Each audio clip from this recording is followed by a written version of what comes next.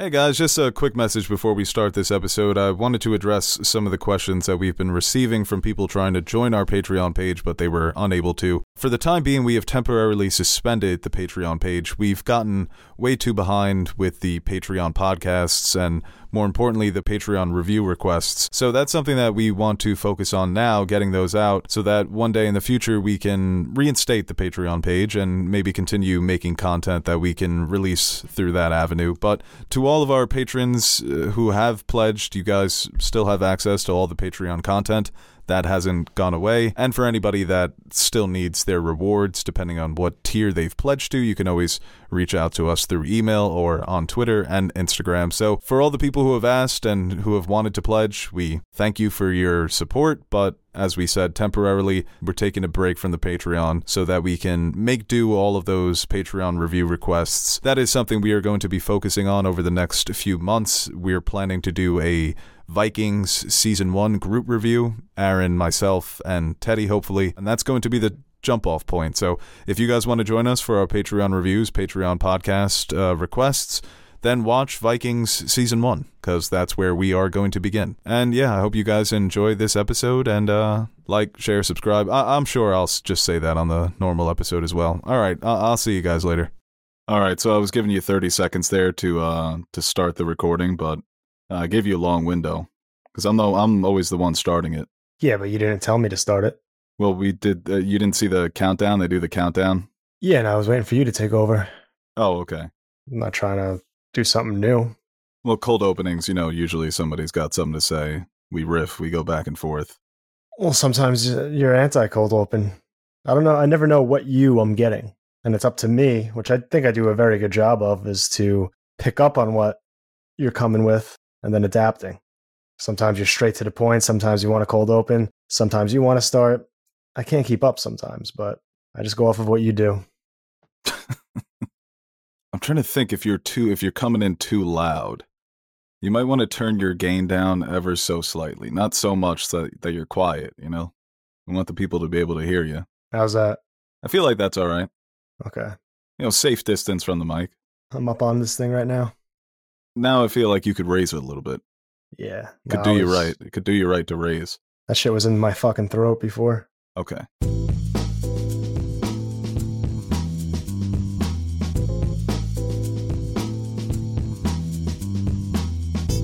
Hello, everybody, and welcome back to another episode of Nerd Soup. I am Bo Oliver, joined here today with Aaron, the Nerd Soup Monkey, and we are here to talk about the world of Hollywood specifically. We got some Oscar nominations. Look at that. They dropped this morning. I had no idea. Shout out to the Associated Press for sending me that notification. And we'll also be continuing from our previous podcast, our previous episode, talking about the best movies of 2023. We got a bunch of questions that we didn't have a chance to answer because we ran a little long, but we're going to answer some of those questions there. A lot of good questions about the movies, the performances, some TV questions, and some just pop culture related questions in general. So it should be a fun episode. And of course, like, share, subscribe, do all that good stuff. Follow us on the social medias at NerdSoup, at BoSoup, at NerdSoup Monkey, and no one else really to plug there. I mean, follow Teddy at this point. He doesn't really do much anymore. If you want to see his happy life, beloved family. Fucking prick. Yeah, I was at his house for the football games. Nice home he has. He's made a nice home for himself. Oh, right. Yeah, he moved into a new home, right? Yeah. Congrats to Teddy. And congrats to the football winners. Josh Allen, man. One of these years you'll break through, maybe. I brought over like charcuterie, just, to snack on during the game. His wife comes home. She's like, "Oh, it's so nice, like the nice board and everything." He's like, he said, "Yeah, I picked it up before everyone came." Yeah, that's par for the course for Teddy. Such a fucking scumbag. At that point, you give him the assist, right? Happy wife, happy life. Yeah, no, I let him have that one. Yeah, as long as you don't piss the wife off, you're in good standing. I feel like when you're the husband's friends. So I mean, I've known them for 15 years now, so I don't think I can really do anything. At this point, it's just, that's expected. You think you have that immunity? I think so. You could do anything? I'm not a bad guy. I'm not going to do anything bad, but like, if I spill and break a glass, I'm not going to be like, if it was just someone I just met, I'm just be like, mistakes happen. I don't think there's anything out of like, it's already set in stone. I am who I am, and they know that. So I don't think there's, at this point, anything I could do to surprise them with my actions. Was Nash there? Yeah, he was. Oh, that must have been nice for him to get some cheese since he's on his ice diet. I don't think he ate. He's weird. Sometimes he just doesn't eat, but he'll drink everything in sight. What were you gonna say? Drink like a fucking pig? I don't know what I was gonna say. I feel like I heard the F and the P coming. But he comes off like he's trying to eat healthy, but then he'll down like 8 twisted teas. Yeah, no, that's an issue. Yeah. Can't imagine the twisted teas are that healthy. I don't think they are. That's an alcoholic drink, right? That's why they're twisted. Yeah. And they're iced tea flavored. So that's the tea. Ah. Yeah. So you guys were all together when you ignored my Baker Mayfield fan cam. That's crazy. I got too many group chats, man. I ignore them all, so don't feel anything. I mean, don't take it personally. I take it very personally. So do you want to bring up the Oscar noms? Because I can't. Every website I go up to, they just don't let me see anything. They do the ad block instructions, and I refresh like a slideshow. Oh yeah, God. No, I mean you can't read anything on any website these days. Yo, it is fucking insane. Or like the ones you go to, it's like, oh, you got three visits left before you have to pay. It's like, I just want to. Yeah, right. I just want to see the news. They're like, submit your social security if you want to read the rest of this sentence. Well, I guess people got to get those clicks. No, I've actually got them up. Oppenheimer was the big winner. I think it took home 13 nominations. And the second biggest winner was Poor Things. I guess winners for the nominations. They got 11. And I think Barbie came in at number 3 with 8. There was a lot of talk there with Greta Gerwig not being nominated for Best Director and Margot Robbie not being nominated for Best Actress, but America Ferrera was nominated for Best Supporting, as was Ryan Gosling for Best Supporting Actor. That was wild. America Ferrera should not have an Oscar nomination. It's funny. It's a funny nomination. It is. I don't think she was fine in the role, but nothing in that performance made me leave and be like, oh, she's in the race for Oscar nominations. Yeah, that monologue pissed you off. I remember you were fuming in your seat. I was like, calm down. No, I think you're the one who hated it. I think it's just a joke about the Snyder Cut. It's not that big of a deal. Not that the monologue was fine, but like nothing really popped off with that performance. I think you wanted her for Dumb Money. Honestly, probably better than that. But I think when it comes to Best Actress, I think that was what was I going to say? Oh, with Supporting Actress, I think I could probably name a few that should have gotten it over that one. I guess leading up to it, I don't know if there was any momentum, but when it's some award shows that have like comedy as a subcategory, then yeah, maybe you can make an argument for that. But overall, Supporting Actress, I think that was one of the bigger surprises. And then Margot Robbie, I think, is Nyad a real movie, or is that just one of those that like just show up every year around award season that gets nominations and nobody's seen it? So, according to the internet, it is a real movie. Yeah, because that would have been weird if they just nominated a fake movie. So I was like 50-50 on if it was real or not. Maestro was nominated, so they did nominate a fake movie. But that's true. This one was only nominated for an acting category, not Best Picture. Yeah, so putting it up against Margot Robbie against those ones, like again, Annette Bening, maybe she was great. And then maybe over Carrie Mulligan. Oof, that was tough. Take a mulligan on that one, right? That's funny. Carrie Mulligan. But, I mean, Lily Gladstone, Sandra Hüller, and Emma Stone, I think, were 3 very, very solid choices. Yeah, and I think some people were also surprised with Sterling K. Brown, American Fiction. Yo, that's our boy, so I was happy to see that. Yeah, I was happy to see that, too. And I was upset with Greta Gerwig. I mean... Who are you taking out? Any of them. At this point, I think Gerwig just deserved it for the year. Yeah, fuck you. No, he deserved it too. No, those were my 2 big ones. I think those were the 2 champions of movies last year, regardless of whether or not, like I said on the last podcast, it's a show, it's political, it's propaganda. I don't know how you don't have the 2 biggest stars. I mean, she'll be there. She was nominated for Best Adapted, but come on. Right. Well, that's the thing. Like when you look at these, like if it was a lesser year, maybe, but it's hard for me to argue against Glazer, Lanthimos, Nolan, Scorsese, and Trite. I mean, it's not like fucking Bradley Cooper was nominated. If he was, then yeah, that would be a little bit more up in arms. But yeah, I think that's a bit of, not an upset, but I think she was just right there for most of the year and in a lot of predictions. So at least she did get the writing nom. And Carrie Mulligan for Maestro. Dude, that's what I just said. I mean, just in terms of marketing your show, you want Margot Robbie and the, Right. the split screen. And there's just so many better performances, I think. Oh my God, Turkey just allowed Sweden to join NATO. We'll talk about that a little later. They do these things where they, like I said, like they put these like Naiad movies no one's seen, but like, then why not, you couldn't do like Tiana Taylor instead of fucking Carey Mulligan? It's like no one saw that movie either, but it's like they only choose one movie. Oh, well, Annette Bening's crewed up. That's the thing. When you're crewed up, you're friends with producers, you've got decades in the game. It's all propaganda. She ran the better campaign. Run a better campaign, Tiana Taylor. And Rosamund Pike over America Ferrera, I think, would have been a better choice there. But that's the thing with the Oscars. Like, I think for the most part, it's pretty good, but there's always like those 2 or 3 glaring choices that kind of cloud everything else. Because I think everything besides Maestro, which is another one, like that's another thing. Every year, there's a movie that is universally, critics and audiences are like, this is not that great, but it just still gets nominated somehow. Yeah, I mean, it had a lot going for it. Bradley Cooper did a hell of a job campaigning for it. It's produced by Steven Spielberg. It's about Leonard Bernstein, who is just an icon, especially in that industry. That's the game we're playing. I was surprised Killers of the Flower Moon got as many nominations as it did. No Leo, though. Yeah, no Leo. Once again, a stat category. And what's his name? Melton from December. Better luck next time, buddy. Hopefully you get another once-in-a-lifetime role. Yeah. I don't know. Well, that movie just, people don't want to... They want to think that was a fake movie. Because that wasn't nominated for anything. No. And neither was Saltburn, which I think was expected. I think Rosamund Pike was the only chance that movie had. Keep forgetting, like, who's in that movie. The really hot tall guy and the really weird short guy. And then Richard E. Grant. He sucked on Saturday Night Live, huh? You see those clips? No, I didn't see it. No. What, That's tough.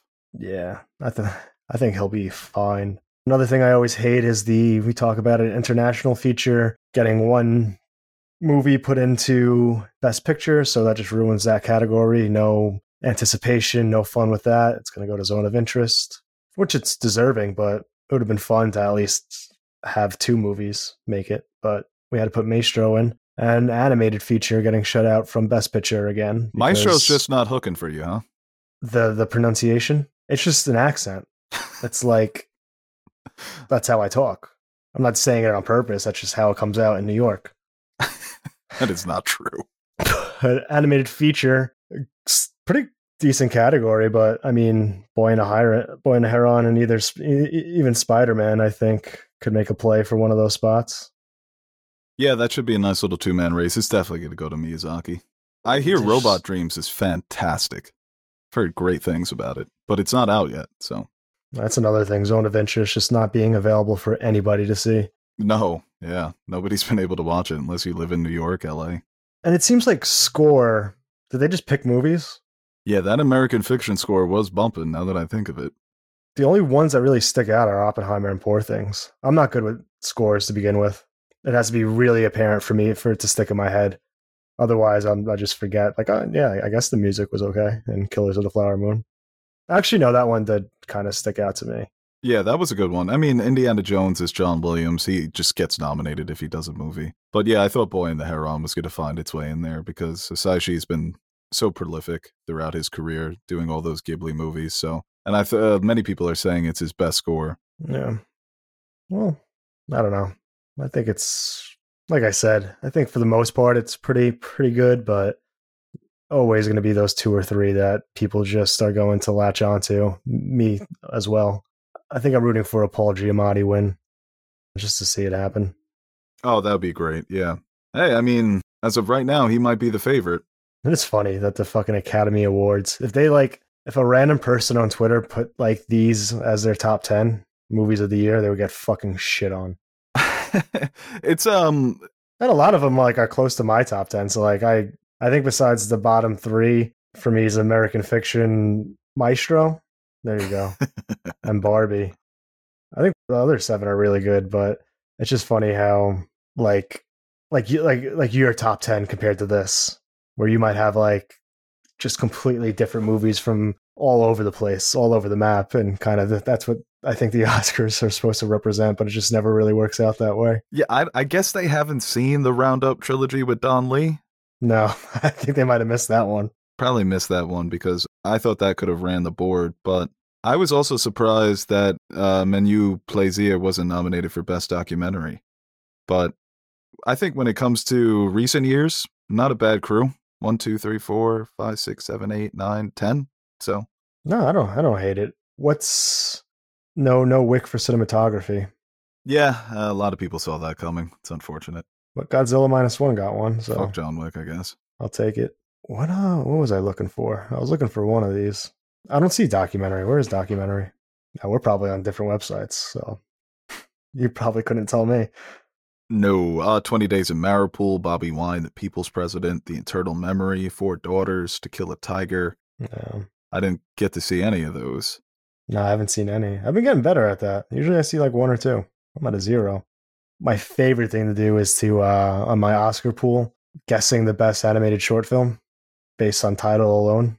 Oh, yeah, that's always fun during the Oscar pool. This year I'm going to go with, it's got to be War is Over, right? That's a lock. I'm kind of interested to see that because I like that song. Oh, best live action short, Henry Sugar. The one that like maybe people have watched this year probably will actually will probably lose. Night of Fortune sounds incredible. That's gonna win. They really banished Wes Anderson to the live action short films. Maybe he'll win that. He's won a couple of Oscars for writing. Who's hosting? Jimmy Kimmel again? Is he? I think so. Well, I think looking at everything, Oppenheimer has a chance to have like a pretty sweet night. I think it's just going to be one of those years where that's going to win mostly everything. Emily Blunt's not going to win for supporting, but everything else, I think it's probably it's got to be the favorite. Adapted screenplay, maybe Poor Things, but I think other than that, it's pretty much. It feels like Oppenheimer's year without a doubt. I wouldn't be surprised if it gets 7 or 8 wins. Yeah, I could see it having that type of night.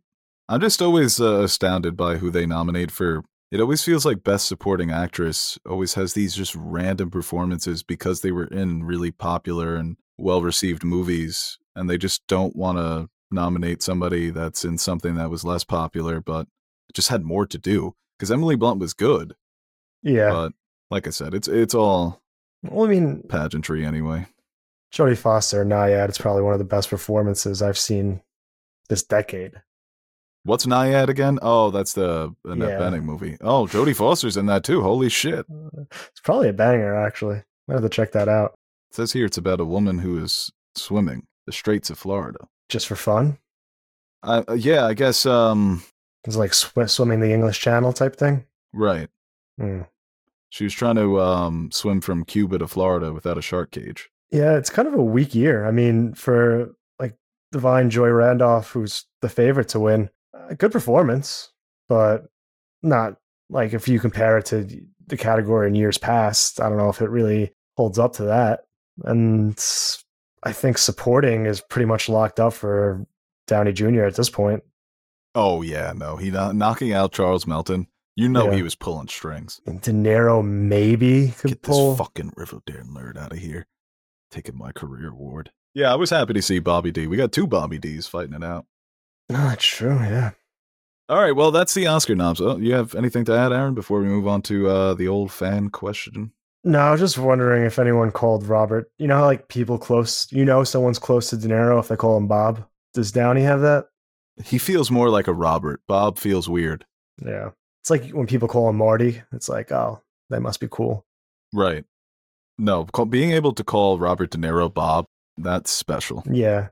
But I think some people call him Marty that shouldn't be calling him Marty. I feel like the real life Jordan Belfort probably calls him Marty, and he shouldn't be able to. Right, yeah. He thinks that they're on that type of footing. Yeah, like, oh, let me call Marty. Just don't call Marty Jordan Belfort. He's got him saved in his phone as Marty. So you don't get that. Salt Bae definitely calls him Marty if they ever ran into him. I don't even think Leo can call him Marty. He probably has, but... It's like Jesse and Walter White. Out of respect, he still calls him Mr. Scorsese. Yeah. And every now and then, Scorsese tries to kill Leo. It's very similar relationship. All right, guys, before we move on to fan questions, we're going to take a quick break to shout out our sponsor for today's episode, and that would be HelloFresh. And right now, you can go to HelloFresh.com/NerdSoupFree and use code NerdSoupFree to get free breakfast for life. That's right, you heard me correctly, 1 free breakfast item per box while your subscription is active. That's free breakfast for life at HelloFresh.com/NerdSoupFree with code NerdSoupFree. With HelloFresh, you get farm-fresh, pre-portioned ingredients and seasonal recipes delivered right to your doorstep. Skip trips to the grocery store and count on HelloFresh to make home cooking easy, fun, and affordable. That's why it's America's #1 meal kit. Whether your resolution is to save money, eat better, or have less stress, HelloFresh is here to help with all three. Say hello to your most delicious year yet with fresh ingredients and chef-crafted recipes at a price you'll like, delivered right to your door. With more options than ever before, HelloFresh makes sure that recipe boredom never strikes. You can dig into their biggest menu yet with over 45 dinner options to choose from, and even more market add-on items that suit any lifestyle. It's the time of year when everybody resolves to be a bit healthier, a bit more conscious about what they're eating. Not me, but everybody else. So if you're looking to revamp your eating habits, look to HelloFresh's wholesome, health-forward options like over 30 Calorie Smart and Protein Smart recipes each week. And remember, you can go to HelloFresh.com/NerdSoupFree and use code NerdSoupFree for free breakfast for life. 1 breakfast item per box while your subscription is active. That's free breakfast for life at HelloFresh.com/NerdSoupFree with code NerdSoupFree.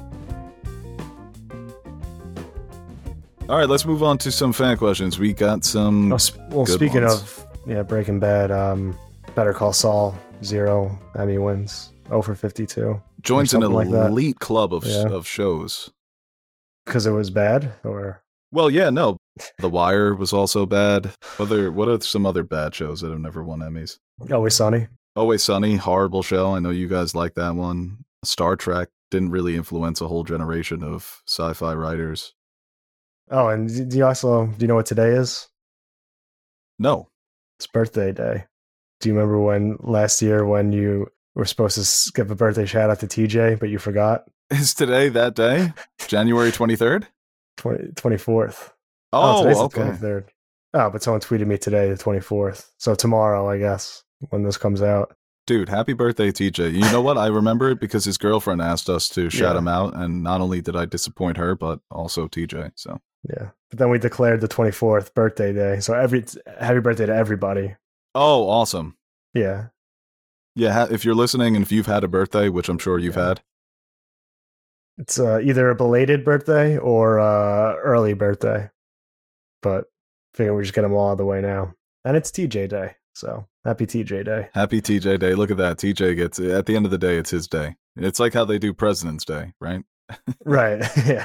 All right, now that we've gotten the birthdays out of the way, let's ask some questions.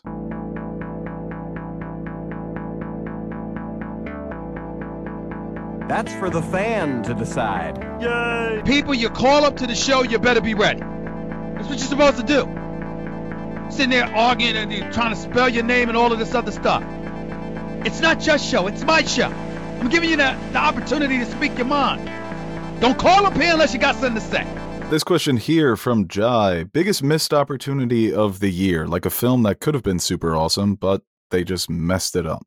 A film that could have been super awesome, but well, I think even Maestro could have been a movie that explored more of what inspired the music, his craft, his process. It feels like it just got too focused on the relationship in a way that wasn't so interesting. They kind of it just became repetitive.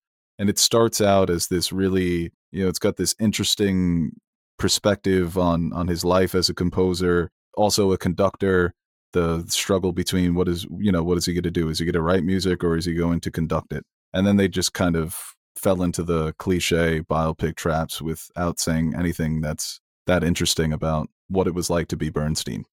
So I would say that, I gave it 3 stars, so I don't think it was, or 2.5. I didn't think it was that bad. But I think in terms of missed opportunity, that's a big one for me. And then also Sisu, the Finnish John Wick, when he was just running around massacring Nazis. Oh, yeah. Great trailer, but I don't think it lived up to the legend that they were trying to create. And it ended up not being that memorable. Yeah. I think Napoleon had a ton of potential. Not just like his story as a whole, but like with Ridley Scott's Napoleon. I think there's a lot there that I think if you kind of just focused on one aspect of it, I think it could have been a lot better. I still liked it. I enjoyed it for what it was, but I think there was more that could have been done with that movie and that story. Yeah, I'm so excited for the extended cut that's hitting Apple, I think in March at some point this year. Apparently it's going to focus more on Josephine, more scenes with her that were cut from the theatrical version. So maybe that movie will sit better for some people, but I did like Napoleon. I think that, yeah, it definitely could have been better, but I had so much fun with it. Obviously it wasn't in my top 20, but I still found it to be very entertaining.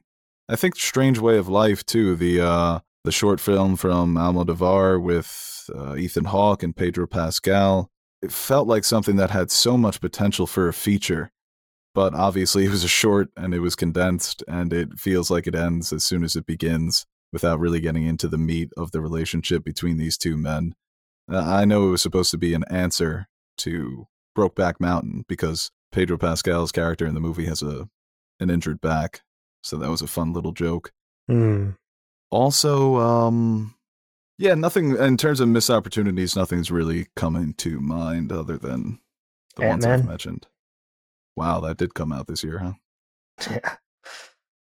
I think there was a missed opportunity in Air to clarify that Jordan was not the best player of all time, because yes, yeah, that was strange. Right, and there's also a missed opportunity just to make it about LeBron. Sure. I was thinking more Jokic. That's your new GOAT? That's my new GOAT. Although it could be Embiid after last night. Yeah, 70 points is wild. He is a guy who, like, if anyone's going to get to 100, it's him. Right. If you just bully someone down low all game, would he get to the line like 23 times? Yeah, that's the thing. He shoots almost 90% from the free throw line. It's crazy how the Knicks can't get anyone like that. This question here from KGP101. When watching biopics, how seriously do you take historical accuracy? Well, I think everything's real until I'm told otherwise.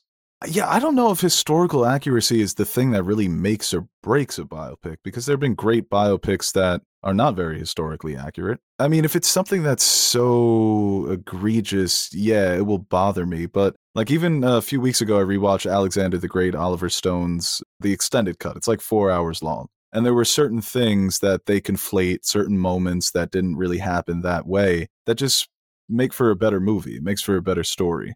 So I think sometimes it's tough, because I always say a biopic should be a movie first, a biopic second. You know, Rocket Man, I think, is a good example. I don't love that movie, but I appreciate that it was more of a musical than it was a story about Elton John. It was more about the spectacle of how you can tell a story through music, and it also happens to be about an icon. I prefer that. Yeah, it depends what it is and why it's done. Like for Iron Claw, omitting one of the brothers, when you hear why it was done, and it kind of makes sense. And I think something like that's more forgivable than, I don't know, what some of the shit they did with Blonde or even Bohemian Rhapsody. But, and I guess for me personally, like, how far removed are we from it? Like Gladiator, like, I don't care. The Patriot, I don't really care. Right, yeah, even in Napoleon, where people were complaining, well, that battle didn't take place in front of the pyramids. Well, if you're going to send Napoleon to liberate Egypt, you want to put him in front of the pyramids when he's battling. You're in Egypt. Yeah. It's like in Soderbergh in Ocean's 12. He's in the director's commentary talking about how the Eiffel Tower was just outside of the frame, but I refused to show it. Do you want a medal? Do you want a cookie? You're in France. Yeah. Show the goddamn Eiffel Tower. How am I supposed to know you're in France? And that's like historical. I think it's big picture. If you're focusing on a singular person and you make a change that completely changes how that person can be perceived or who they are, then I think that's more cause for criticism. Right. I think the Chicago 7 was a perfect example of a movie that totally did not understand the politics of the characters it was dealing with, because there are certain things that were said by those characters that they would never say. And I know that pissed a lot of people off. Maybe it accurately handled the trial, the way things went down, the results. Right. But in terms of the actual politics, it's Aaron Sorkin who's so West Wing brained that he can't imagine anything other than left and right, Democrat, Republican. And there wasn't as much nuance as you would expect from the historical figures he was tackling. And I think that's something where I've got more problems with Chicago 7 than that. I just find it to be kind of boring. But yeah. I think that's something that could bother bother me, bother other people. Yeah, and I guess it's how close you are to the, like, Moneyball, for instance. Right. Like, I think the like, yeah, they omitted a lot of things, but it was still very enjoyable. But, like, if you were a stouch baseball historian and stuff like that, maybe that could bother you in some ways. Or if you're close to a particular subject, like if you were a Napoleon scholar, right? And I'm sure you could pick that movie, like, and you're going through the movie with a fine-tooth comb, you could definitely find your problems with it. But well, I saw people criticizing the movie Rustin for being too accessible almost and not really getting into the messiness of the civil rights movement. And I think a lot of movies have done that when they tackle that era. They're too afraid of, they'll hint at the darkness and they'll show it at times, but they really want to stray away from it because they want it to be accessible. They want it to be inspiring. They want it to be a family story produced by famous people. It's out on Netflix. You can learn more about a civil rights icon who has been kept in the shadows because of his sexuality and because of some of his political beliefs. But I think a movie like that, the best way to do it is you don't shy away from the messiness. You don't shy away from the nastiness. And you don't shy away from the personal flaws of these people as well. Because you could be somebody who's standing for something, right?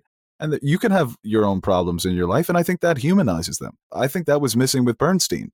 You know, it's just, he's an icon. So you want to celebrate him. But that doesn't always make for the best movie. Sometimes just the reality of the situation, it's tough to put a flashlight on reality, but it feels like that's what a lot of these movies sometimes are missing. And I haven't seen Rustin. I was excited for it when it was announced because, as I said, Bayard Rustin feels like he never got his just due when it comes to the history books. So there's a lot of ways to talk about the legacy of somebody like Bayard Rustin, but that's just my 2 cents. yeah, I think that's well put. This question here from Jace Phillips, best sports movie of the year. Well, I guess it's got to be between Air and The Iron Claw. Yeah. Well, that'd be The Iron Claw for me. Yeah, it would be The Iron Claw for me as well. Was there? Oh, what about Boys in the Boat? One of my friends recently came up to me. We were out, and she's like, "You see Boy in the Boat? Saw it recently. Pretty good." And I was like, "Really?" Because she doesn't seem like somebody who likes that type of movie. I was like, "You liked Boy in the Boat? Okay, maybe I'll try it out." What's an olds movie, right? I mean, such an old movie. Joel Edgerton's just got the perfect face for those kind of movies. I think I've seen it because the trailer gives you the whole movie. So, but it's not up there for me. Not a lot of sports movies anymore. No, and the 2 we got this year were good. Air and Iron Claw. One's a shoe movie, really. Well, I think it's very much. I said this on the Patreon when we were talking about it, that it's really a love letter to basketball because so much of it is basketball can't sell. People don't buy sneakers. They just don't care. The NBA Finals are on tape delay. This is a sport that's never going to challenge football or baseball or even boxing, whatever it is. And it was this one nerdy fat guy's belief. That's the thing. They should have got Sandler instead of Matt Damon because Sonny he's like your typical middle-aged New Yorker, just a guy who loves hoops. That's what Adam Sandler is. Yeah. I love middle-aged white guys who love hoops. They always got great vibes. Matt Damon had 2 of the most movie roles this year. Yeah, was that and what else? Oppenheimer. Oh, right. Just playing himself in both roles. And that's another thing. Leslie Groves should have been John Goodman. John Goodman would have been so much better in that role. Because when Leslie Groves he was like a big dude, overweight, unfriendly, but got shit done. That's John Goodman. I hate when I have a perfect casting in my head and I know I'll never see it. That's why we need the AI machine so I can see the John Goodman in Oppenheimer. Let's see. It's the most important thing that'll ever happen in the history of the world. Oh, come on. Goodman's delivering that so much more with so much more force. Oomph. Yeah. A lot of oomph behind that. Oppenheimer never felt like Groves' bitch. He did feel like Casey Affleck's bitch for a little bit there. They're too much of a team. Yeah, I'm not scared of Matt Damon. He's not intimidating. No, he's not a scary guy. No, he's not. Because like coming up, he never played the scary guy. He was the nerd and he was the bitch of the Ocean's crew. Yeah, they just didn't believe in him, huh? And he was Ben Affleck's bitch. Just in life, because he just took credit for all his work, probably. God, we're being so mean to this guy. Holy shit.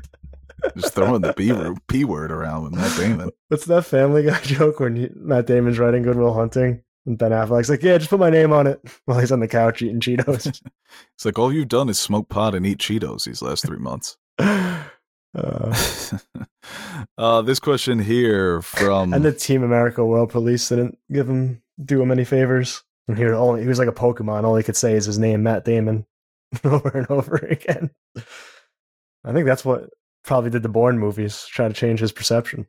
He's actually pretty good in those Bourne movies. That's actually convincing. This question here from River_Steel. What would movies like Napoleon be better if they were limited series instead of a movie? Yeah, I think with any story that spans that much time, it really is hard to get into everything. I mean, Napoleon could probably be multiple seasons. Young Napoleon, or splice him in throughout. Yeah, I mean, definitely a miniseries, 8 episodes, 9 episodes. There's a lot of politicking to get to. That's what I'm going to do. I'm going to make a Napoleon series, and I'm just going to spend 1 season in exile of him just doing nothing. It'll be like the Fly episode, just stretched out for 8 hours. People will think I'm a genius. Audiences will hate it, but the critics will love it. This is such a great exploration of man in isolation. This is the real Napoleon, yeah. This is who he was in his core, not the people your history books made him out to be. Not the little crazy man who loved women that didn't shower. You think he was really barking at it like that? Probably. What a weird guy. Respect it, though. This question here from Allison. Think about me. If you put me in a room with Vanessa Kirby, I'm barking too. I'm glad that you included that before I got to the next question, because now you're on record and the people know.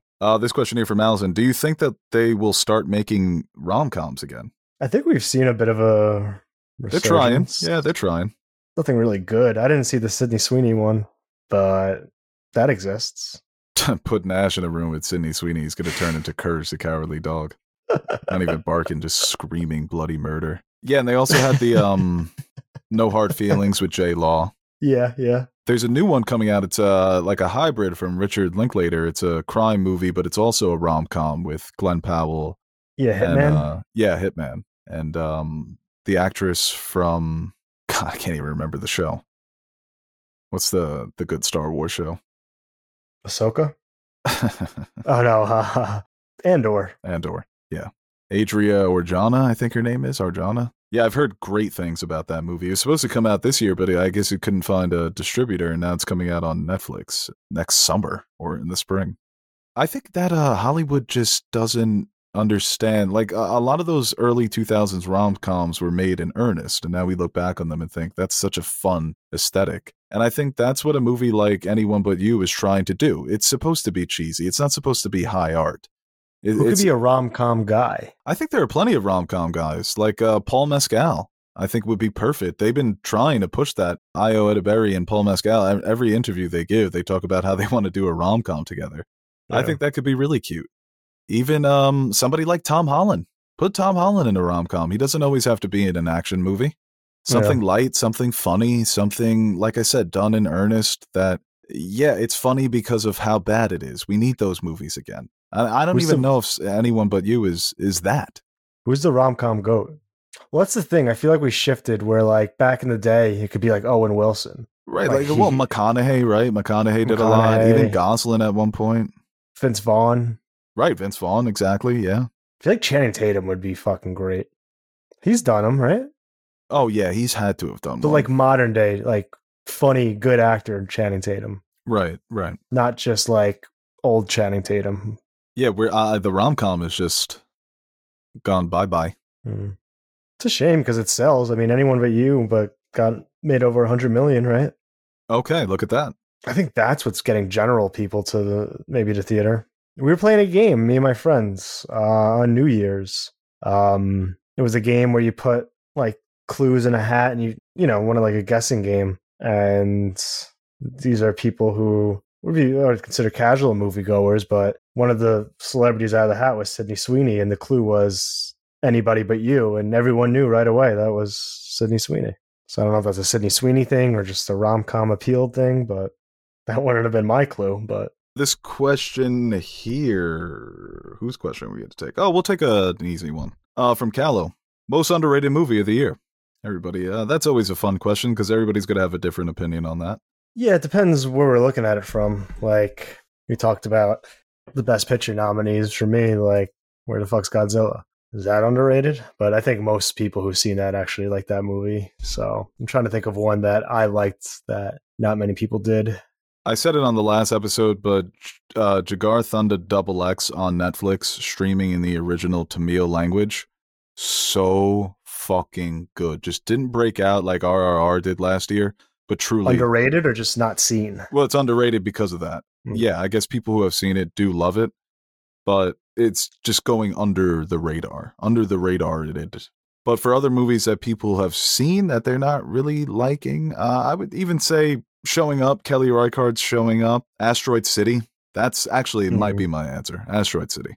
Because That's a people good talk answer. about that movie like they'll never be able to watch Wes Anderson again in their lives. I'm just looking through right now. I feel like no one talks about Creed anymore. Creed 3. I Yeah. enjoyed Creed 3. Jonathan Majors has a lot to do with that because that Yeah, movie was that's a good point. It's like they pulled it out of theaters early because of that. Yeah. And then did you see Reality? Yes. I enjoyed that one. I thought it was like a cool little twist on how to make a movie. Yeah, it was different. You know, using the exact recordings word for word. Talk about historical inaccuracies. They're like, hey, you're not catching us on this one. No. But I thought that was interesting. God, I hate the And I think, feds. speaking of Sydney Sweeney, like, I think from what I haven't seen Euphoria, but like from the clips I saw, I feel like she's pretty good in that. But I think she was really good in this too. She's And- great in season 1 of White Lotus. That's really the first time I was Yeah. exposed to her. But I don't think Madam Webs of the world are going to help too much. I saw a meme because the Madam Web line on the poster says it all comes back to her. It's all connected to her. Yeah. And I saw one. It was like when I Google a law that is ruining society. It was Ronald Reagan's face on the Madam Web poster. It's like it all goes back to her. That's going to be an all-time stinker. That's going to be fun to see how bad it does with Aquaman and the other superhero movies that have fallen. They got to Or that do failed. more ads like the Dakota Johnson one. Even that, as powerful as that ad was, it's not going to be enough. Yeah. I need... Show me fucking Spider-Man. And maybe. This is the end of the superhero craze has been really funny. It's kind of sad. It's sad in the way that they're still making Spider-Man movies without Spider-Man. They're like, do people want to see But- the Spider-Man movies without Spider-Man yet? Like, it is fun. It is funny in a way, but like, I'll be lying if I said I don't miss going to see like a big Marvel movie on opening night. Like, that shit was a lot of fun for me. Yeah. No, it was. And like, it just completely died down to the point where like, I haven't seen the Marvels yet.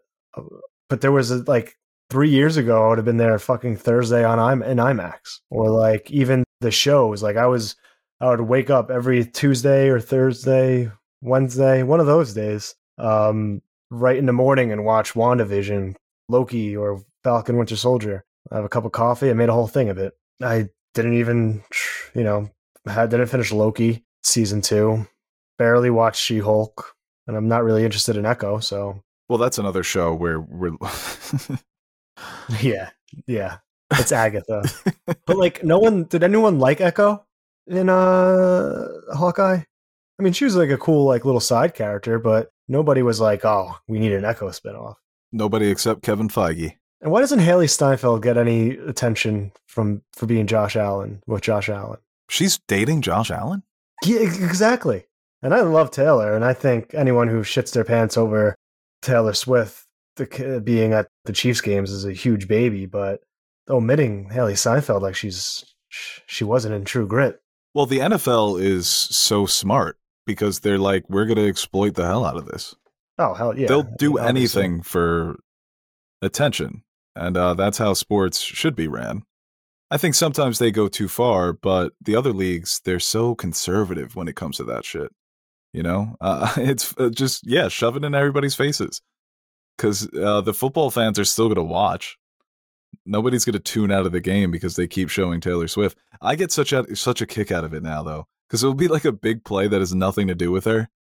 And it'd be like, this is just like on the Eras tour when Taylor Swift did that thing. It just makes me laugh. You could tell the announcers are getting fed into what to say from the truck outside. It's like, Or getting like a spark notes on Taylor Swift before the game to see if they can make any connections. The only thing funnier than that is just Romo and Jim Nantz. They've become such a funny duo. No, Romo's bad now. Yes, because he'll He's just gotten rant really about anything, bad. and then Nantz will bring it back. I saw this whole fake tweet. It's like Romo reminiscing on how he wanted to be a great dancer. And then Jim Nantz is like, Josh Allen just did a little dance in the pocket there. But Nantz is good. Burkhardt and Olsen, I think, are the best. The Fox crew. Yes, they're the best. Olsen's incredible. I didn't hate Romo at the beginning too, but he's gotten like pretty bad recently. He's out of control. Olsen's like a picture perfect color commentator. Good voice, good insight. He's funny, but doesn't overdo it. He's the best. And it sucks because once Brady's Fox deal kicks in, he's getting kicked out. Of well, you know what? Maybe he'll go somewhere else. He'll get a contract. I think the next morning after he's let go. Don't you think? That's what's so stupid about these now. No, he's going to stay with Fox, but like these networks, they just go for the names instead of the actual best people for the job. Yeah. And it's like no one's watching the game. If the Cowboys are playing the Eagles on Fox, I'm going to watch that game regardless. I'm not going to watch that game because Tom fucking Brady's on the call. That might actually be a deterrent because I fucking hate that guy. Yeah, they just don't understand that when it comes to commentators. They always try to push these former players, former coaches that don't have the voice for it, don't have the talent for it. I think Stan Van Gundy might be a good basketball mind, but on a broadcast, he's horrible. You can't listen to him, and that matters. The same thing with basketball. Like, I think if it's Lakers-Celtics on ABC, like that game is going to be watched. If it's Jeff Van Gundy with Mike Breen or if it's Mark Jackson, like, I don't know. Well, we've been spoiled as Knicks fans. We've got two of the best. Great combination, Mike Breen and Walt Clyde Frazier, but yeah, it's just, you know what? There's no school for it. Nobody goes to school to be a color commentator, so you just need to find somebody who's naturally good at that type of thing. And they just try their luck with all these former athletes and coaches, and some are good, some aren't, and it's just weird. Sometimes if the name is big enough, you'll stick around no matter how bad you are at the job. Yeah. Okay, let's take some more questions. Oh, good one. How did we get there? What were we talking about? We were talking about, I have no idea. Had to be something about a movie. Had to be. I can't find the question. Oh, most underrated movie of the year. Yeah, okay. Yep. Yeah, that pipeline, Asteroid City, and then from Asteroids, we'll never be able to retrace that. This question here from Joel. Who wins an Oscar first? Chalamet, Saoirse Ronan, Florence Pugh, Margot Robbie. Ooh, it all depends on what their upcoming is, right? Who's got the best movie coming out next? Right. Or with who? Out of that group, I'm going to go Margot because Margot's got the most control of her career at the moment. She's in that sort of... She's producing. She's doing everything. The only thing she has coming up is Margot Robbie's untitled Ocean's 11 film. So maybe not her. I mean, that might be good and all, but that's not going to be an Oscar-winning performance. Yeah, and the Ronan movies that came out this year were pretty shitty. Or not shitty, but they didn't really hit like some of her previous ones have. Like Foe, which was also with Paul Mescal. I don't know what she's got coming up, but she would be my number 2 because she seems to find herself in good movies. And over the last few years, maybe not so much. The last great movie she's been in was The French Dispatch, and obviously she was in Little Women. But she's got a movie coming out with Steve McQueen that's to be announced. And next year she's got The Outrun, which... I just saw it as 8.7. Only 27 reviews, but it's a good score. Maybe that's it. And I mean, that's a good crew, so it's going to be fun. I would bet on Robbie. I go Robbie, Ronan, Chalamet, and then Pugh. Not because of, I think one's more talented than the other, just based on the way that their careers have gone. Yeah. Remember Mary Queen of Scots? Yeah, both of them in it. Yeah. God I thought that was going to be a banger. It was fine. I watched that on a plane. Bad plane movie. Did you see Ava DuVernay's comments about Christopher Nolan? No. She was talking about how she always brings up Nolan. It's weird because I feel like some people would criticize Nolan for not caring more about how a movie looks versus the story. Obviously, Nolan's movies look really great, but he's so story-oriented. That's like his whole thing. His movies are so hard to understand, and they're original. But she was like, I'm somebody who I'm less concerned. I'm paraphrasing here. Less concerned with how a movie looks than how a movie is told through the story.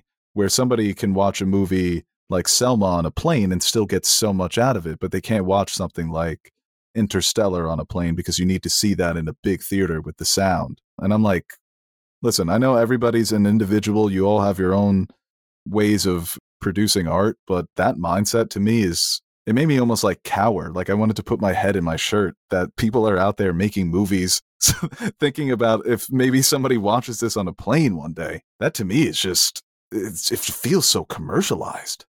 Is Selma a plane movie? Yeah, it's a whole different question here, right? Yeah, I don't know.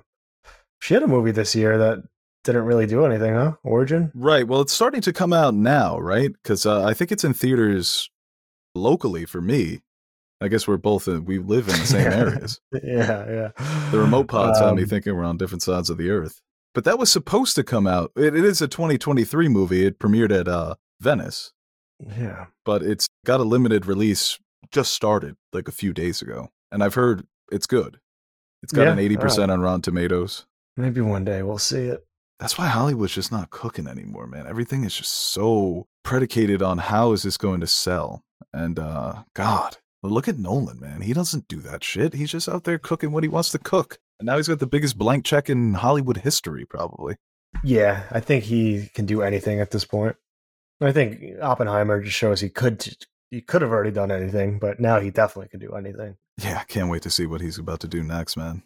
As much as I love his original stuff, I really would love to see him do a James Bond movie. There were rumors that he would do one that takes place in the late 60s. That would be so fucking cool, man. The retro technology with Nolan's aesthetic. Oh, God. I know that shit. I know he would tap Hoyt Van Hoytema to shoot that shit, and it's going to be looking clean. It was a good 60s Bond. What do you mean? Oh, like, right. I thought you meant, like, who was a good Bond in the 60s? I got so offended. Who now can play a 1960s set Bond? If you're going for British actors, that's tough. Well, the rumors, it would be Daniel Day-Lewis, Old Man Bond. Damn. But I can't, no British actor with that old Hollywood Sean Connery, Roger Moore look. Nobody's really coming to mind. I'm thinking John Hamm. Bale? He doesn't really have that look. He's got the modern look. He's good looking. Yeah. He's suave, but you know the strong jaw, the dark hair, plain features. Pattinson Bond? Oh God. 1960s. 1960s Pattinson Bond. That would be like nobody would take. He'd be getting bullied in all the casinos. Look at this tall fucking dweeb. There's going to be somebody that pops into my head, like a British actor who fits that mold. Yeah, I want to be Cillian Murphy. He'd be too easy to be like, he doesn't belong. That's your villain. Yeah, or like, yeah, you gotta like hide in plain sight. I think he stands out in a crowd.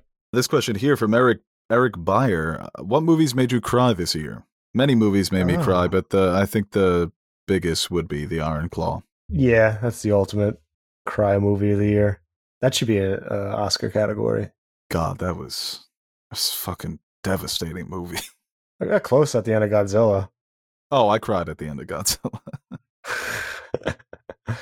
I think most people would, like, if you don't cry at the end of the Iron Claw, there's something broken with you. This question here from Jane: please talk about past lives. And we also got another question from G. He says, thoughts on the backlash hitting past lives. That's another snub we didn't talk about, huh? Right. So it was nominated for Best Picture, but nothing else, right? Original screenplay. You could say Celine's song and Greta Lee both maybe got snubbed, right?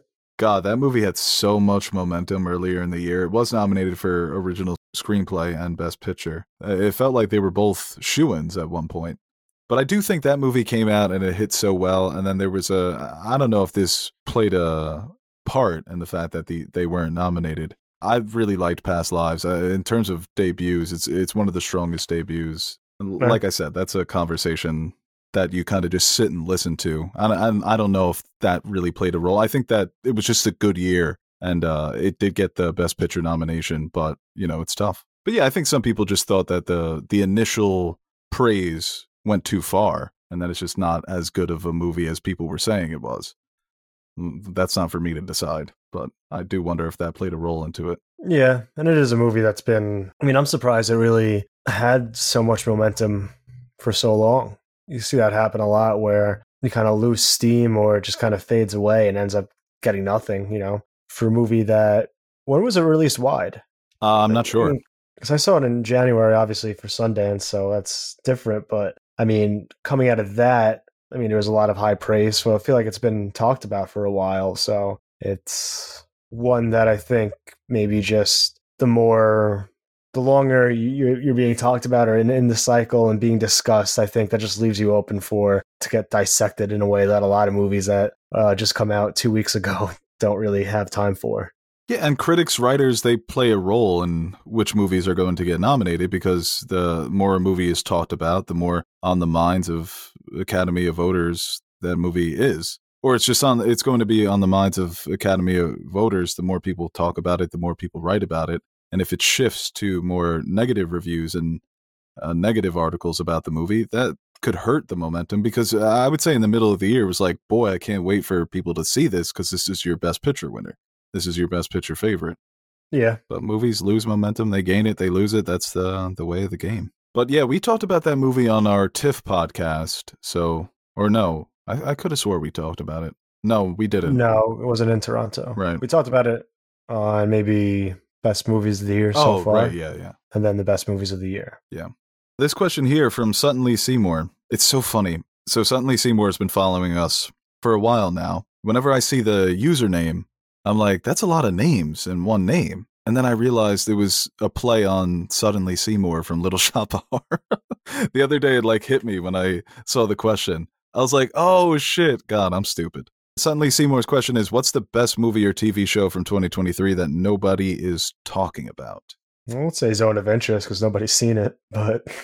I guess in terms of what it could have done box office wise, it got its awards nominations, but yeah, just strange. The rollout for that movie has been very strange. Yeah, I don't know. For TV shows, I would say Pluto on Netflix. I'm just going to plug a show that I watched recently.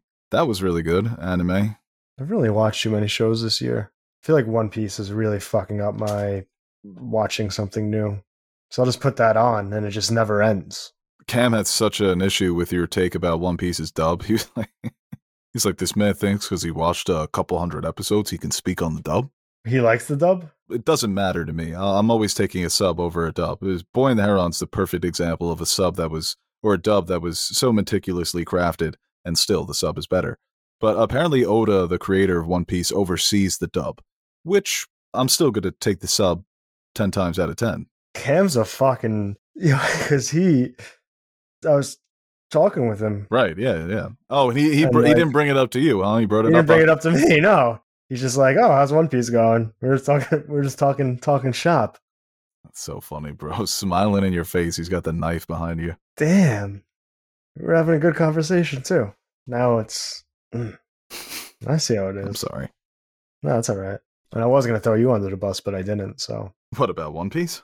Yeah, just like, he was like saying it's like peak and everything. And I'm like, yeah, I didn't say this. I was going to say it. I was like, yeah, only real anime heads know about One Piece, unlike some other people who claim they like anime. Oh, okay. That's something that you guys would both do. But I didn't. I was just like, yeah, it's good. Well, I mean, you and Cam, that's why you guys have always gotten along, because you're garbage people.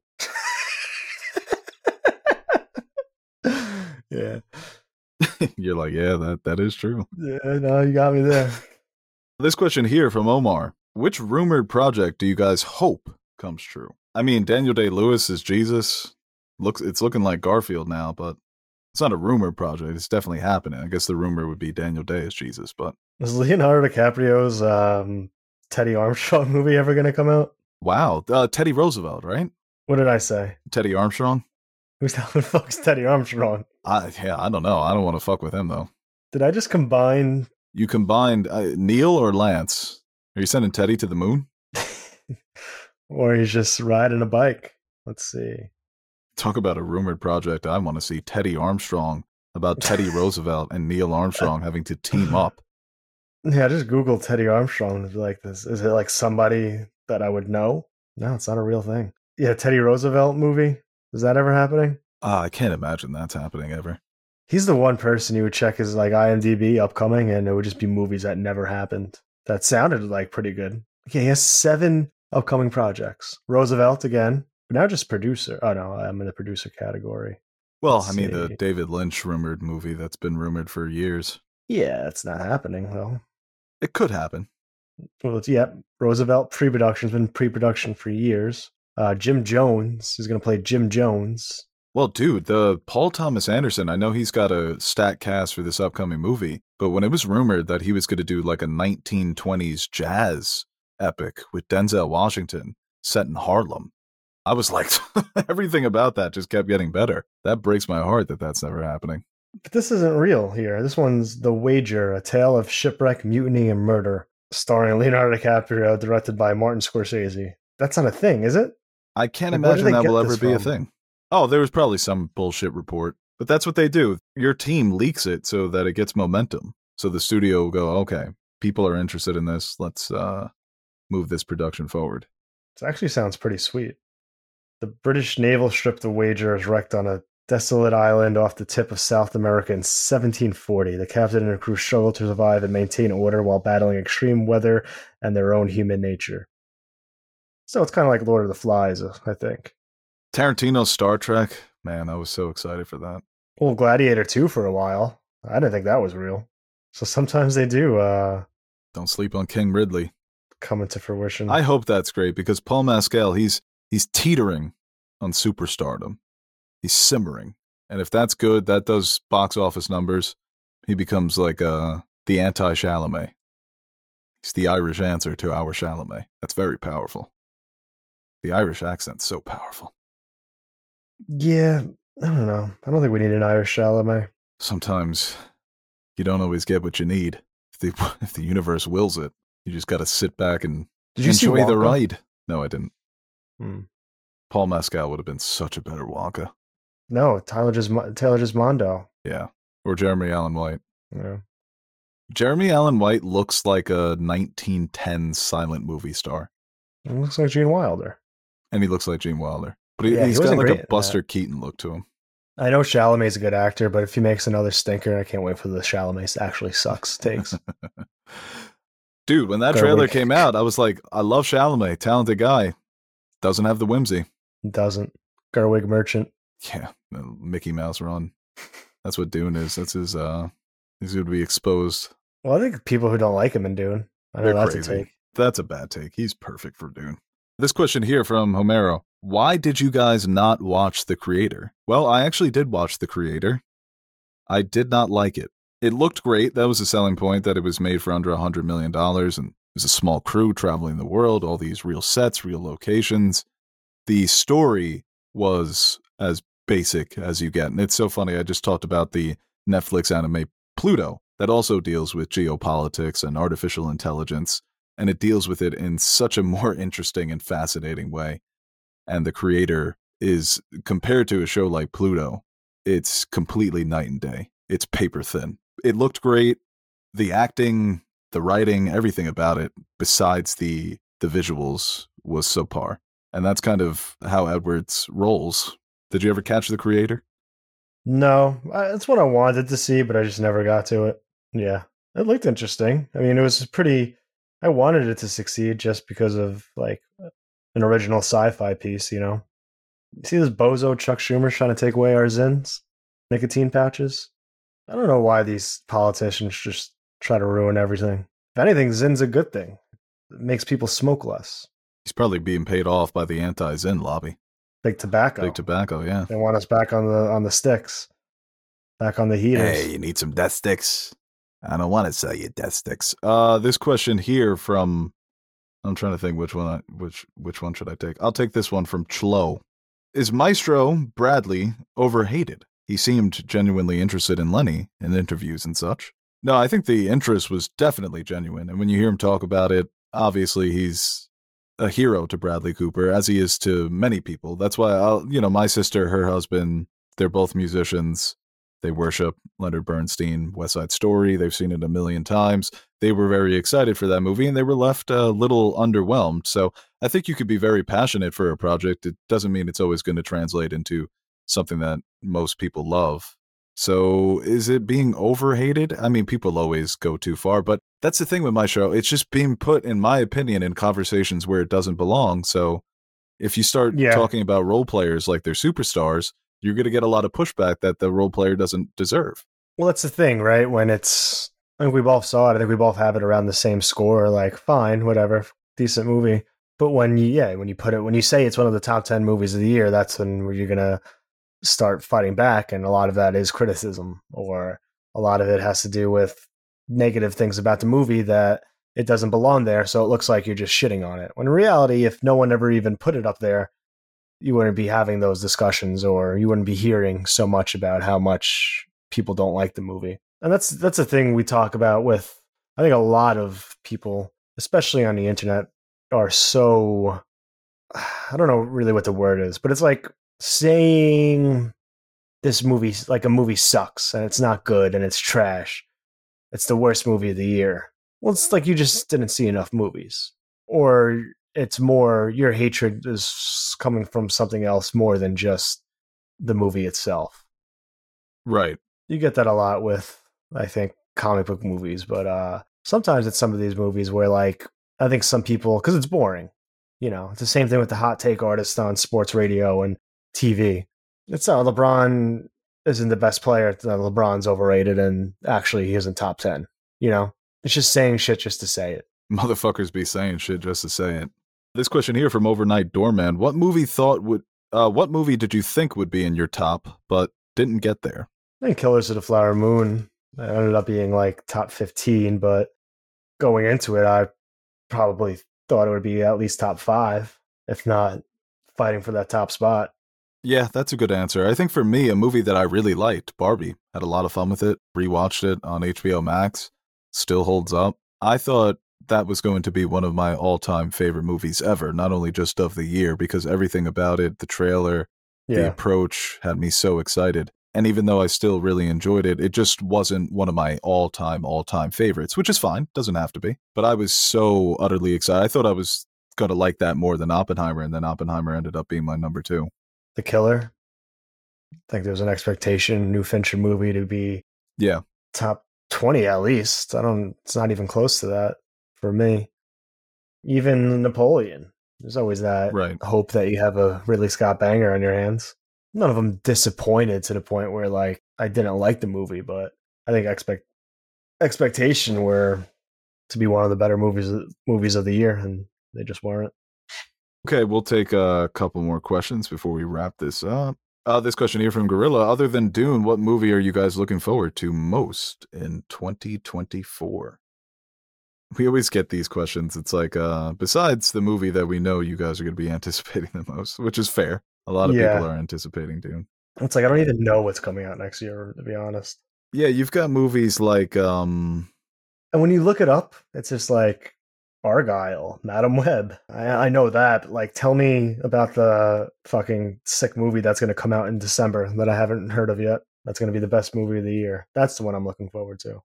Yeah, I mean, I guess the new Deadpool's coming out this year. Kung Fu Panda. Civil War. I like Alex Garland, so I'm looking forward to that.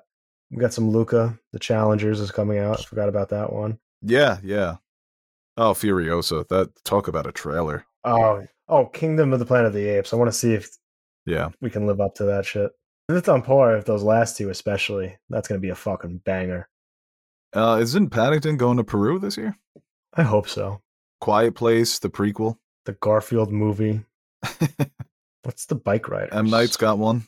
M. Night, man. Knock at the Cabin. Really loved Knock at the Cabin. I'm excited for his next one. Oh, yeah, I saw a trailer for that. It looked like it sucked. Well, that's, M. Night, you can't judge the movie until you've seen it 7 times. The Bike Riders. Oh. Austin Butler, Jodie Comer. Joker 2. Folie à Deux. Oh, yeah. I'm interested for, I want to see Lady Gaga. Oh, Paddington in Peru is next year. Let's fucking go. Damn, crazy. You already got number 1.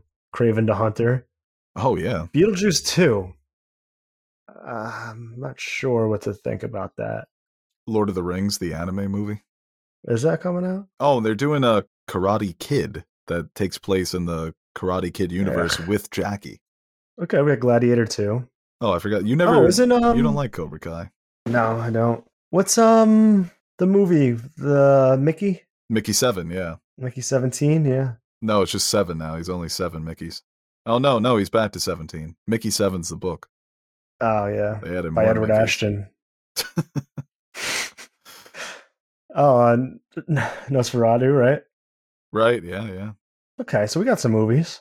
With Nash's favorite actress, Lily Rose Depp. Is that his favorite? He's just obsessed with her for some reason. Is she hot?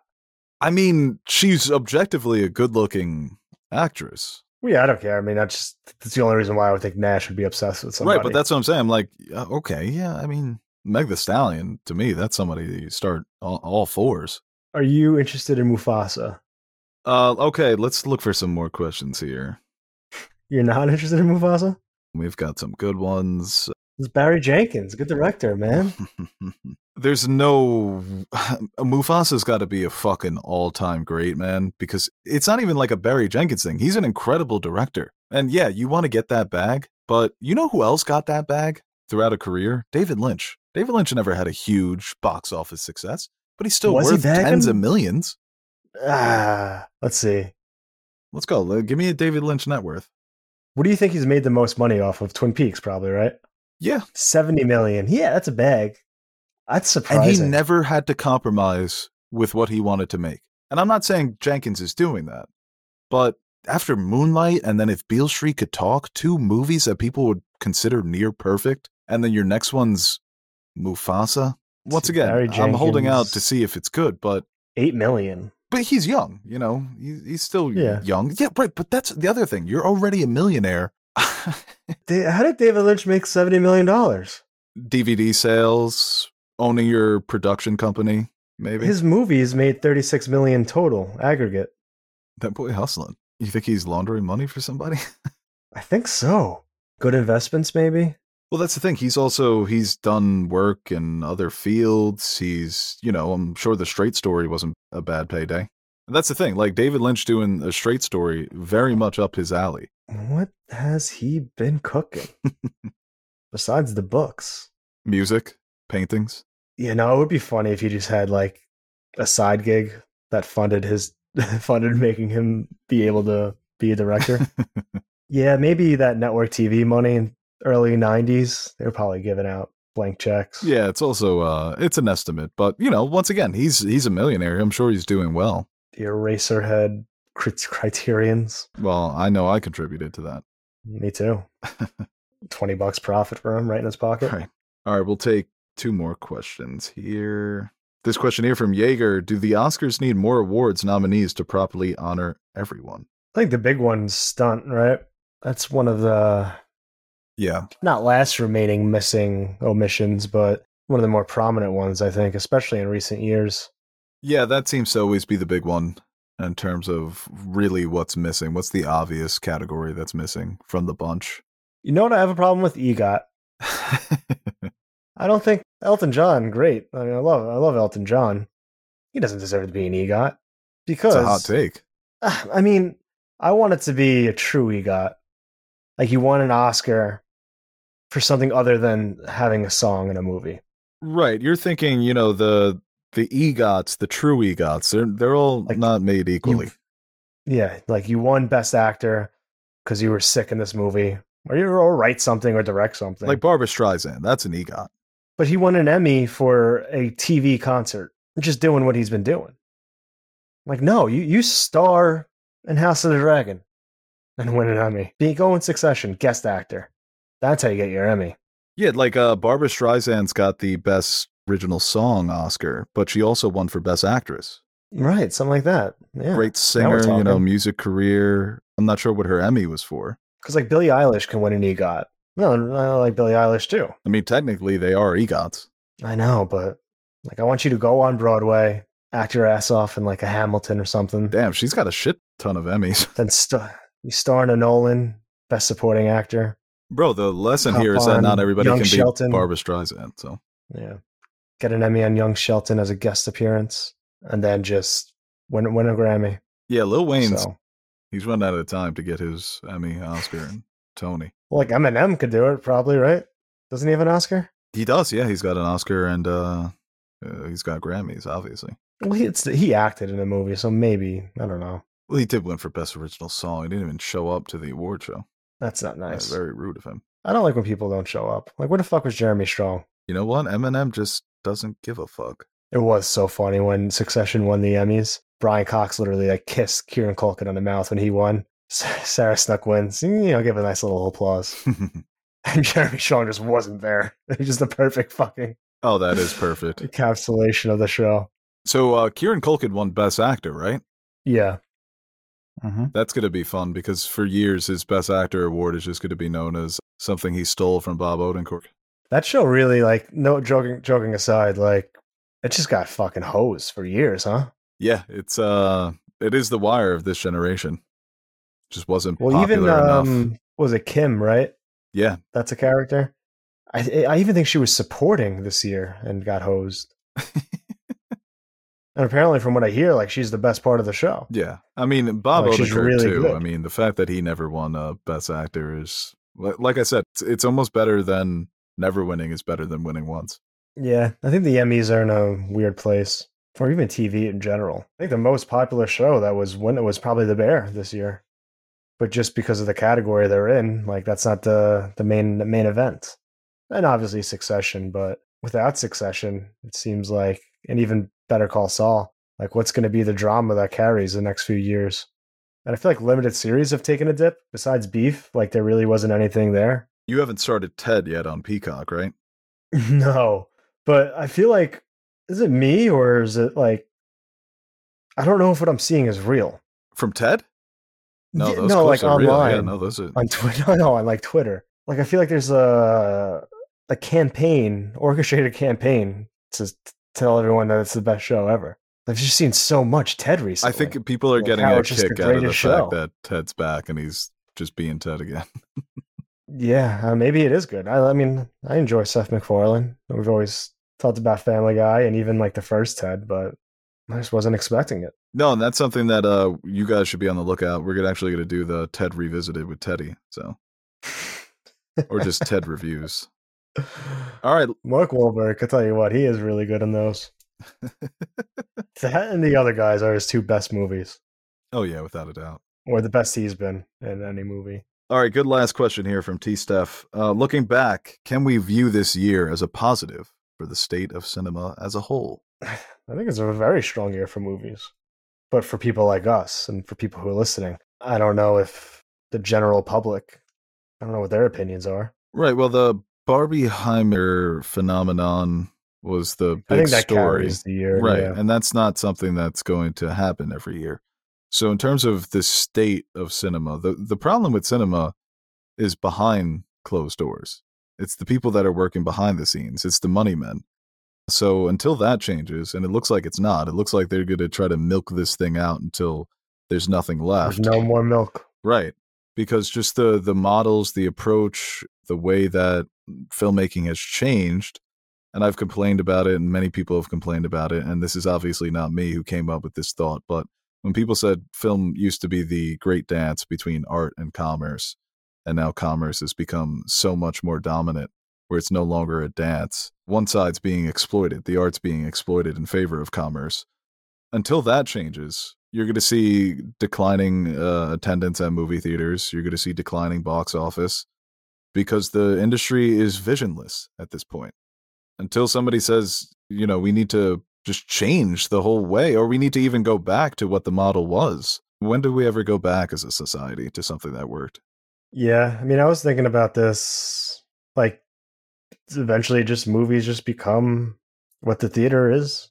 Like, entertainment evolves and changes, and then it's just a relic of the past. Well, dude, I mean, artificial intelligence, it's not there yet, and it won't be there for years, but eventually we're going to live in a world where people just put on their headphones and they tell the machine what type of movie they want to see based on how they're feeling, based on who are their favorite actors.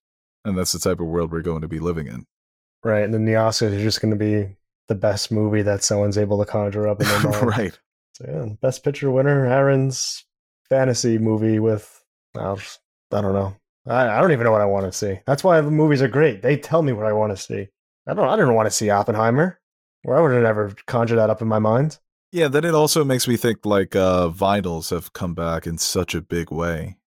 I mean, it'll always be there, but like not the way, theater is, or the way music's changed, genre, and how we consume it. I think what's scary for movies is that independent music these days, you can buy a laptop, buy a mic, and make an album in your kitchen if you have the skill.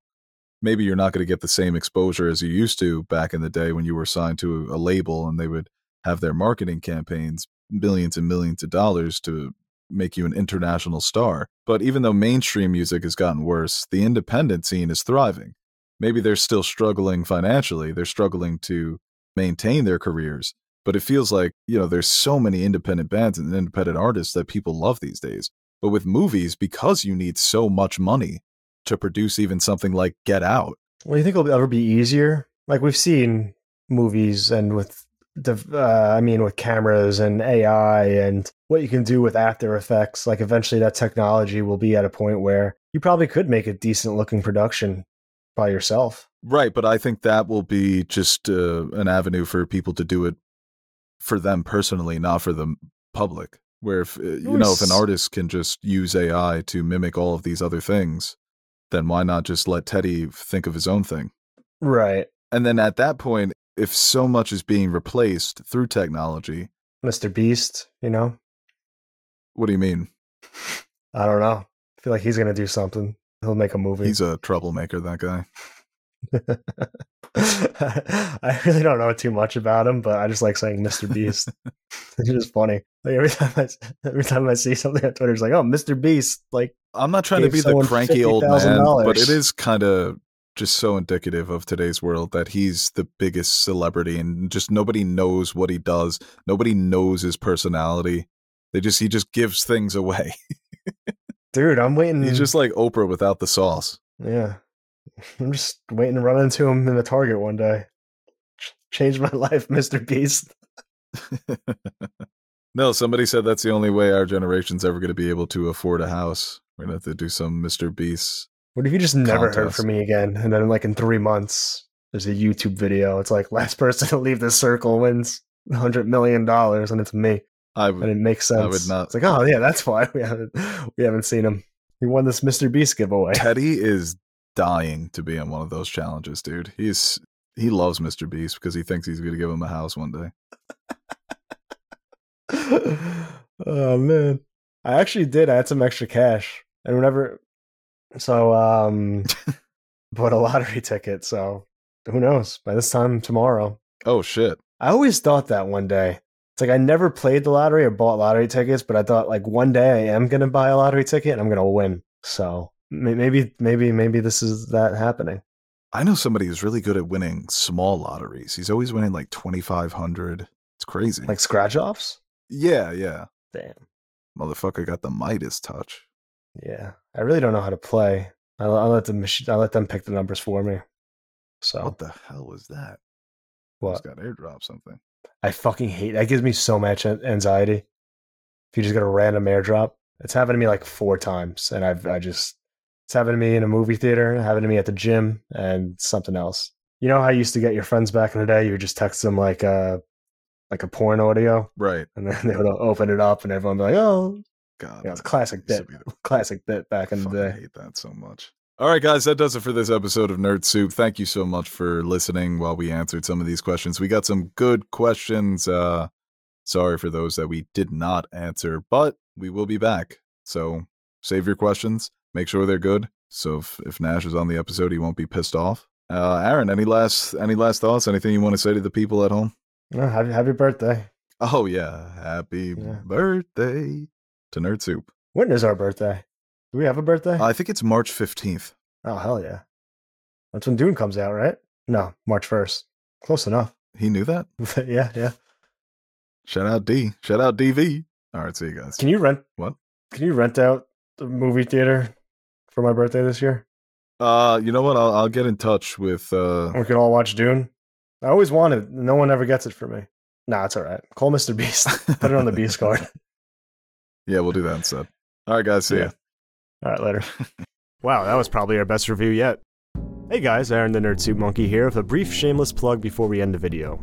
Do you ever feel like you don't have an adequate amount of nerd soup in your life? Like you're going to bed hungry and yearning for the nonsensical yet entertaining nutrients our podcasts provide? Well, we've come up with the perfect solution. The Nerd Soup Fan Question Podcasts, exclusively available to our Patreon supporters. You can sign up now by visiting patreon.com/nerdsoup, and for the price of only $1 per month, you'll receive exclusive access to our weekly podcast where we answer your questions that don't make it to the main show. And while you're there, you can check out the other rewards we offer to our patrons, like stickers, mugs, t-shirts, behind-the-scenes footage, and appearing in the credits at the end of our videos. And that's exactly what we're going to do right now. Roll the names of the nerds who make Nerd Soup possible. The reason why the crypto crash didn't send our lives spiraling down a black hole of no return. Alright, I'll stop talking so you can listen to this jazzy-ass music while checking if Bo spelt your name wrong in the credits.